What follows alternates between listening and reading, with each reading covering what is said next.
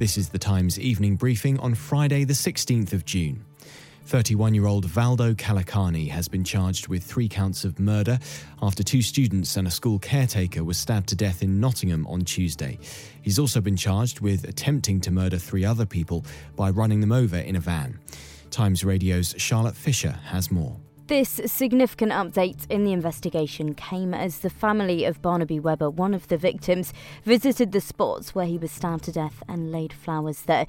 In a statement, they described the place as dreadful, but said they went because they owe it, both to Barnaby and Grace, the other victim, to let them know we are here, they said. Valdo Kalakani is accused of stabbing them to death and is due to appear in court tomorrow. Boris Johnson has told his allies in Parliament not to vote down the Partygate report when MPs decide on Monday whether to approve it. Some Conservative MPs had been expected to abstain or vote against the findings that Mr Johnson deliberately misled Parliament over lockdown gatherings.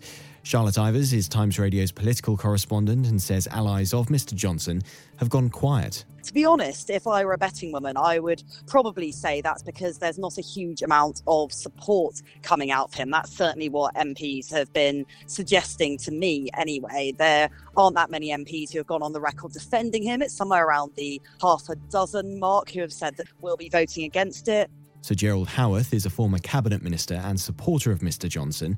He's criticised the Privileges Committee. I have no doubt that Parliament wasn't told exactly the full truth, but I think that this committee, Andrew Jimson, very interestingly, Andrew Jimson says that a mob has formed, and that mob is led by people who are arch Ramonas, have never accepted the verdict of the British people.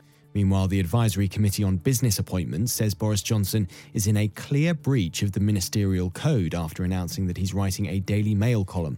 He only informed the committee about his new job half an hour before it went public, and he's supposed to get the job cleared first. Kent Police has revealed one of its officers was stabbed yesterday evening at an address in Maidstone. He was airlifted to hospital in London, where he's in a serious but stable condition. A 48-year-old man has been arrested.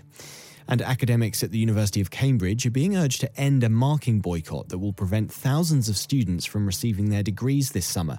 In a letter seen by The Times, Vice-Chancellor Anthony Freeling tells staff in the humanities departments that the effect of the boycott will be enormous.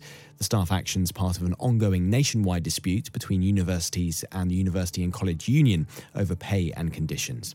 There's more on these stories throughout the day on Times Radio.